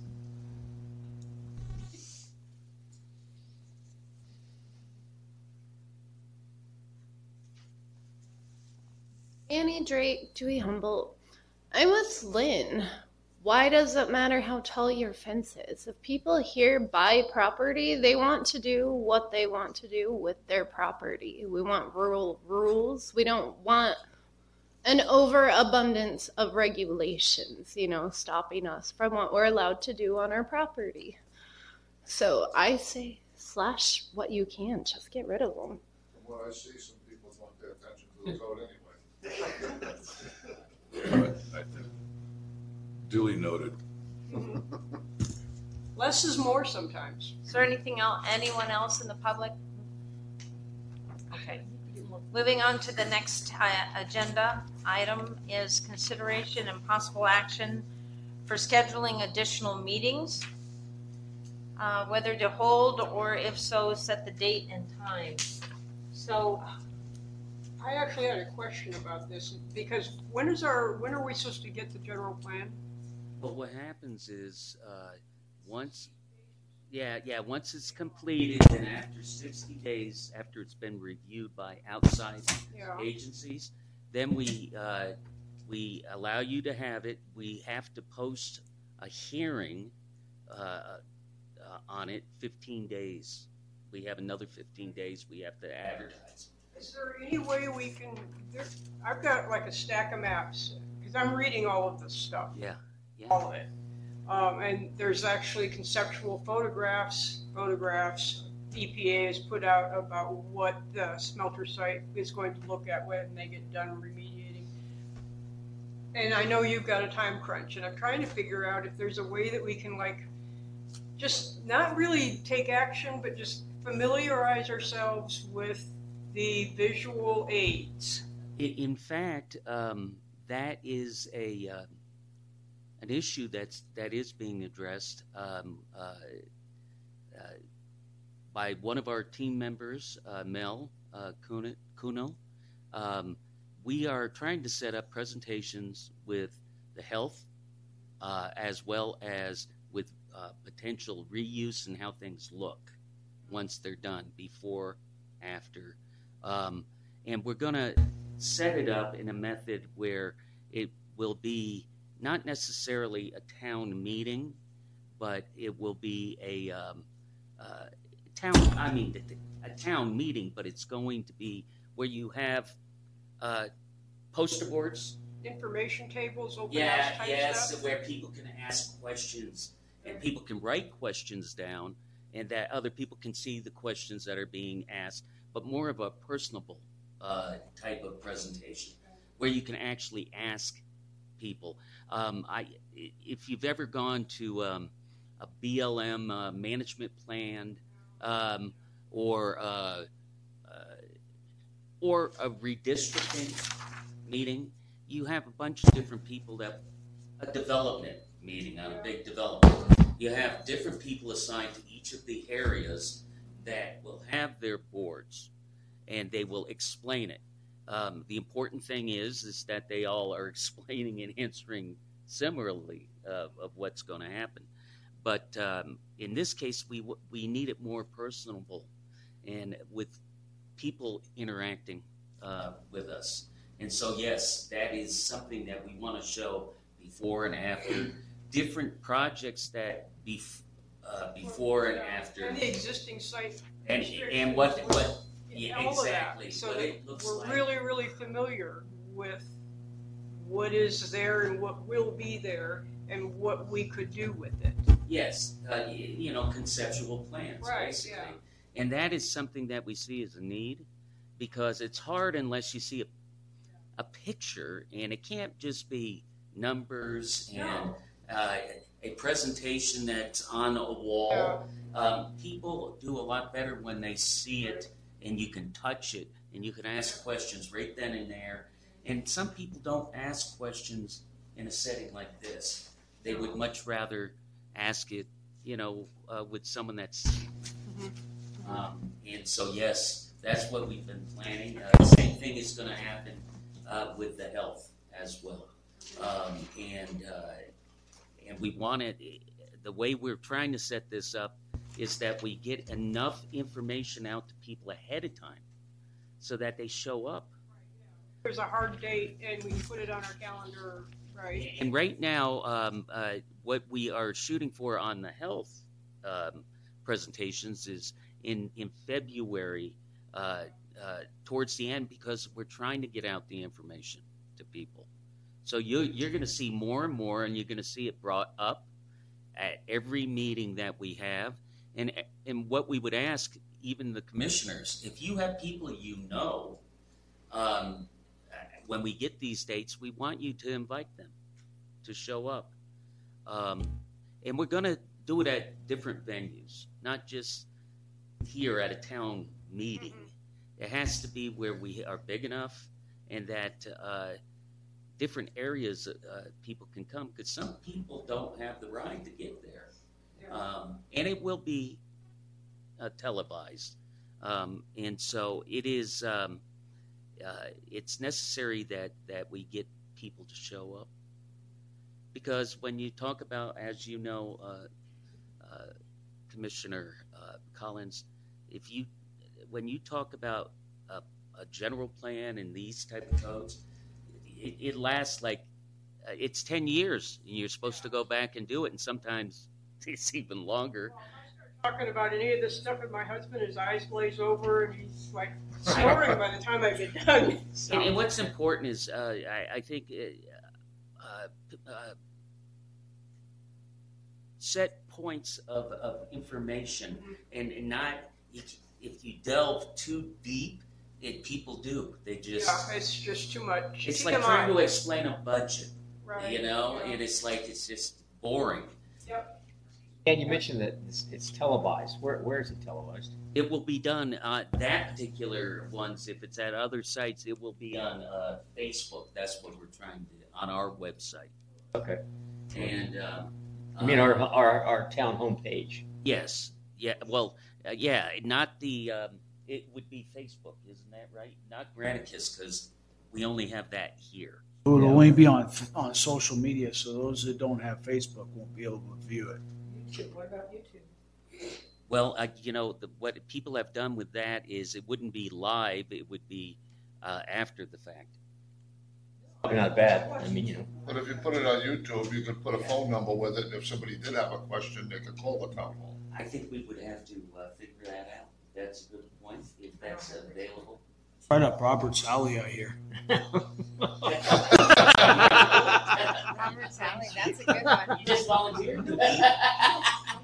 Well, let me. We can check that out. I'm not well versed on what you can do on social media, because I try to avoid it as much as possible. Okay, so I have a Never question. been on it, never will. I have a question in regards to our scheduled meetings. This came up, yesterday? We weren't sure whether we were going to have a meeting or not. Okay, and I understand it's the holidays. We're just coming off of the holiday and the sugar highs that we enjoyed. But we seriously need to get some consistency on how we get our agendas, so that everybody in the public, as well as the commissioners, are prepared for the meetings. And also, how many times a month do you want to meet? I think we should have 2 a month. Once a month. Well, I mean, we're never gonna get done with this at once a month. Well, and that's the thing, twice a month, for 6 months. I mean, how long is it gonna take us to get through all of this? It's a lot of information. And it's hard on Thursday. I gotta tell you, I wake up at 3 in the morning, and I have 15 minutes before I turn into a pumpkin and have to go to bed. We don't have to do it on a Thursday. So no, I know, but I'm just saying that my days are really long, and I'm sure everybody else's, their days are really long, and our brains are Fried? they're So fried right- by Thursday. Right now, we're at once a month, right? Well, I think right now We've been doing it. we've been doing it a lot of times. I mean, I think it was maybe once or twice or 3 times a month. We're really working hard at trying to getting this done. So I'm open to twice a month, but for a short period of maybe 6 months, and that's it. After that, it's once a month. Well, when we get the general plan, we're going to get interrupted with the codes, and we're going to have to do that. Right. That's going to be priorities. So let's talk about it. We- I want to hear it. I hear once a month, which We can set our meetings whenever we as a commission feel that we need to have a meeting. There's no bar on when we can have a meeting. You say what okay. I'd like to plan my life. I'm 100% with that. You say Thursdays are hard for you. What? No, Thursdays. I'm just saying Thursday, I'm coming off a 40-hour work week, and I start at 5 in the morning in Phoenix usually. Usually on a Thursday, but sometimes on a Thursday. And So it's 6 a really o'clock is long- okay for you? 6 o'clock is fine with me, but a 2-hour window is what I'm proposing. 2 hours at the max. Fine, yeah. Yeah. Because I think at this point in, my day, Um, I want to go to bed. I agree with You know you. what I mean? I just want to go to bed. So Would it be easier for So- you if we did it on a Monday? Monday, yes, I can do that on Monday too. Mondays are good. So Mondays. So or what Thursdays what are fine. about the first Thursday? The first Thursday following the first council meeting, like we have in our ordinance Okay. that we currently have. And then what about I don't want to overburden the staff either, because council is having, their 2 regular meetings and their study session. And then whenever they're not happy, they want to have a special meeting. So I'm just going to say it the way it is. What about We can do Thursdays, but what I'm saying is we have a 2-hour window. so This what is- about the this is first and it. third Thursday following the first town council meeting? Okay. Does that sound Is reasonable? that all right with you? I mean, Yeah, you're the I one don't that's care. affecting the That's most. fine. I know I am. I just have to go to Phoenix once in a while, and it's like, oh my god.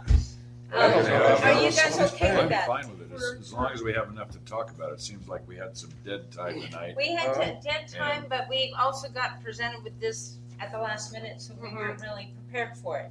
Yeah. I mean, I don't think we were all prepared for it at all. I mean, and there's nothing wrong with how we handled it today. I think we, as a team, worked great together and As a- So Dan, is it We were having a meeting. seemed long. Dan, is it possible to get notice of this planning and zoning meeting Monday night? For The only reason why council gets there, the only reason why the council agenda is put out on Thursday or Friday is it used to be when the town hall was closed on Friday. Well, there's an ordinance now. Correct, there is. Correct. Because they You're- got tired of being shortchanged. the correct. actual law is 24 hours notice, Yeah. and by state statute. I understand that. Is it too much to ask of you and the staff to get these by Monday? So we have For a Thursday meeting. Thursday meeting. Is that too much to ask for? See? See, she's Because right what too. we have to do is there are certain meetings that we're having, and right now, it's, I mean, how long does it sometimes take? we have 3 meetings a week. Yeah, no, I know that. It's a little bit too much. But how long does it take to put an agenda together with one item on it? Depending on what I would really prefer that we know what exactly you want on it, because I from the first meeting, I thought what was happening is everyone was going through and finding where they had issues. Right. And then we would go in and basically do the same agenda each time. But tonight, it may be that what we're going to do is, We have to get that batch into him so he can so can we have respond to us. That's So where the batching, okay. that's so Now that I we can actually understand move that better. forward with some of this stuff, because if we're counting on information Yeah. coming back to us, we have to be able to act on We it. need that to keep going. Right. Yes, okay. We're going to have to, can you give us an idea so we can talk it over where we can put it and how much time we can give you? Because I would like to give you more time. But yeah.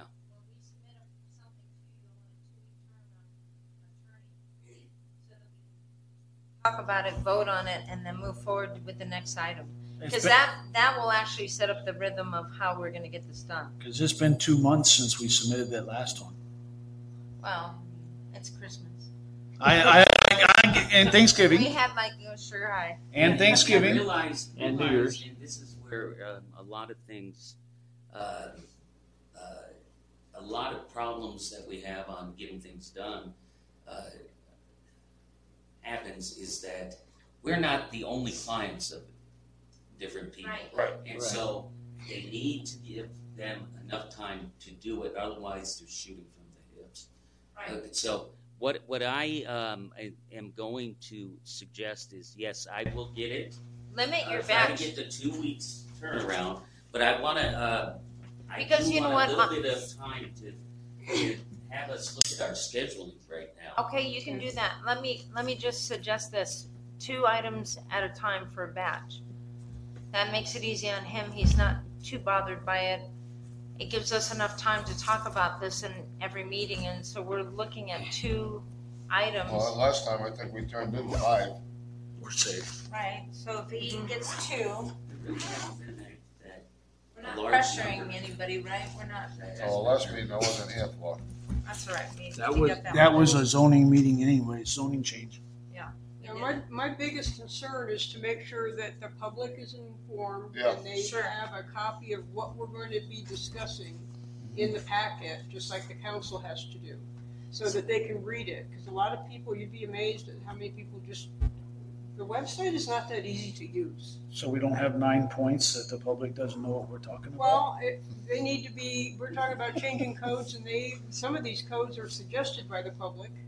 Right. And they need to be able to have the advance notice to get here and participate and Correct. be able to read these things. Is my main concern is. 72-hour notice too much? I don't think so, but it all depends on I tried. what Thank you for being next we week. will try to do that. Because I But it didn't all see this depends on agenda what is till happening this during morning that or week, late because- last night. Because what has been happening Less than right now is that our days are set by out of our control, it seems, because different things are being set, and we're Wanted having the some job. difficulty keeping up. Well, No, why don't we it's just not leave that. it the way it is for now then? They're a little stressed right now, and Uh, short staffed. What is it, the first Thursday? Short staff? Yeah, well, I mean, but the thing is, you are gonna. We can come up with it. We have to check the calendar as to Right. what other events are happening at Would you this. do me a favor and communicate via email Yeah. to us to let us know what you find out? Yes. Okay? That way it keeps everybody apprised. Those other meetings you were talking about, having them out of here, Uh-huh. we need to try to get those out at least 2 weeks before the meeting. So people have time. Oh, you mean about the presentations? Right. Yeah, we've been putting stuff out currently, and so I think The newsletter's got something in it. we Yeah. have newsletter. I think we have something on the website. Is that correct? How about watch that for the dates. Okay. And so, yes, we have to get these people to attend. Yeah, no, I want them to attend and be able to say So I'm not trying to be hard on this. I just want to be able to talk to Beth and Chelsea, and we'll figure out how we do it so that you have time to look it over. We have it out as soon as possible. And then also with Bill, I'll contact Bill and say, this is what we would like to do. And At possible. yeah. Well, All right. the other thing too is if it's easier with everything they're doing front loading for the council, it might be easier if we meet it later in the week. I don't know. Thursdays are good. We'll Yeah, leave, I don't we'll stick care. with I'm Thursdays available whenever. 2 times a month. And if we can have our agenda out sooner than later, Yeah. that would be awesome. You said 1 time a month. No, 2 times. He said 1 time, but for the next 6 months, let's, Tom, didn't you say keep it the same? That's what I just said, but, oh, you did? well, it was just to keep the pressure off the staff for right now. Oh, so Yeah, you but want once that's- a month? You know, the time, again, They're it's dealing with gonna be Superfund. driven Oh, by when you start receiving things back. Right. And so it might be that you decide you want to have it more than one a month. Do you have an ETA? A guesstimate as to when we will see the, I think about probably General 9 plan? o'clock tonight, I'll be home. no, when we will, no, do you have an ETA, an estimate when we will see the general plan? It may- I'm 60 days? We have the next meeting on the 23rd, is that? general, Yeah, it hasn't been confirmed yet, but we're looking at 23rd or 24th. for general plan update? Yeah. Maybe? Okay. Last I heard was the end of the month. Yeah, that was the last, but it's being moved up. Okay, so we only gonna meet once a month. I know Tom over there wants Uh-huh. to meet once a month. What do you think?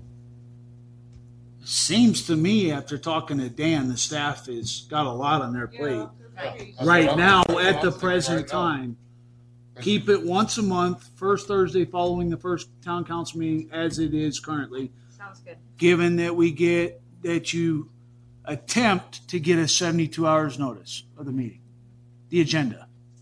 But we'll just do once a month. You wanna take a vote on it, just to confirm everybody's understanding on it? That's your call. You're the chair. We don't need to take a vote on something like that, do we?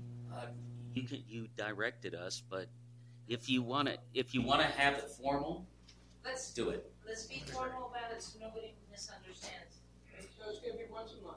Once a month is, Was that your motion? First Thursday? let's have somebody else First motion it. Thursday of the month. I'd make a motion that we continue our regularly scheduled planning and zoning meeting for the first Thursday of the month following the first town council meeting at 6 p.m. here in the chambers. And ask the staff to please give us more than 24 hours notice on the agenda. Do I get a second? Second. We have a motion and a second. All in favor, say aye. Aye. Any nays? Aye, aye, aye. No nays. Will you please take is it a vote, Roll call vote. a roll call vote? I think Think that's so. just There a was council thing. there was no nays. There were no nays. Okay, good. Everyone's All right. All in favor? Very good. So the next item on our agenda is to Go home. adjourn. So this meeting is adjourned. Thank you. And I didn't make an emotion. No, just kidding. We heard what you wanted and we supported you. Yeah. Tom, Tom. Yeah. Was that motion clear enough? That was very clear.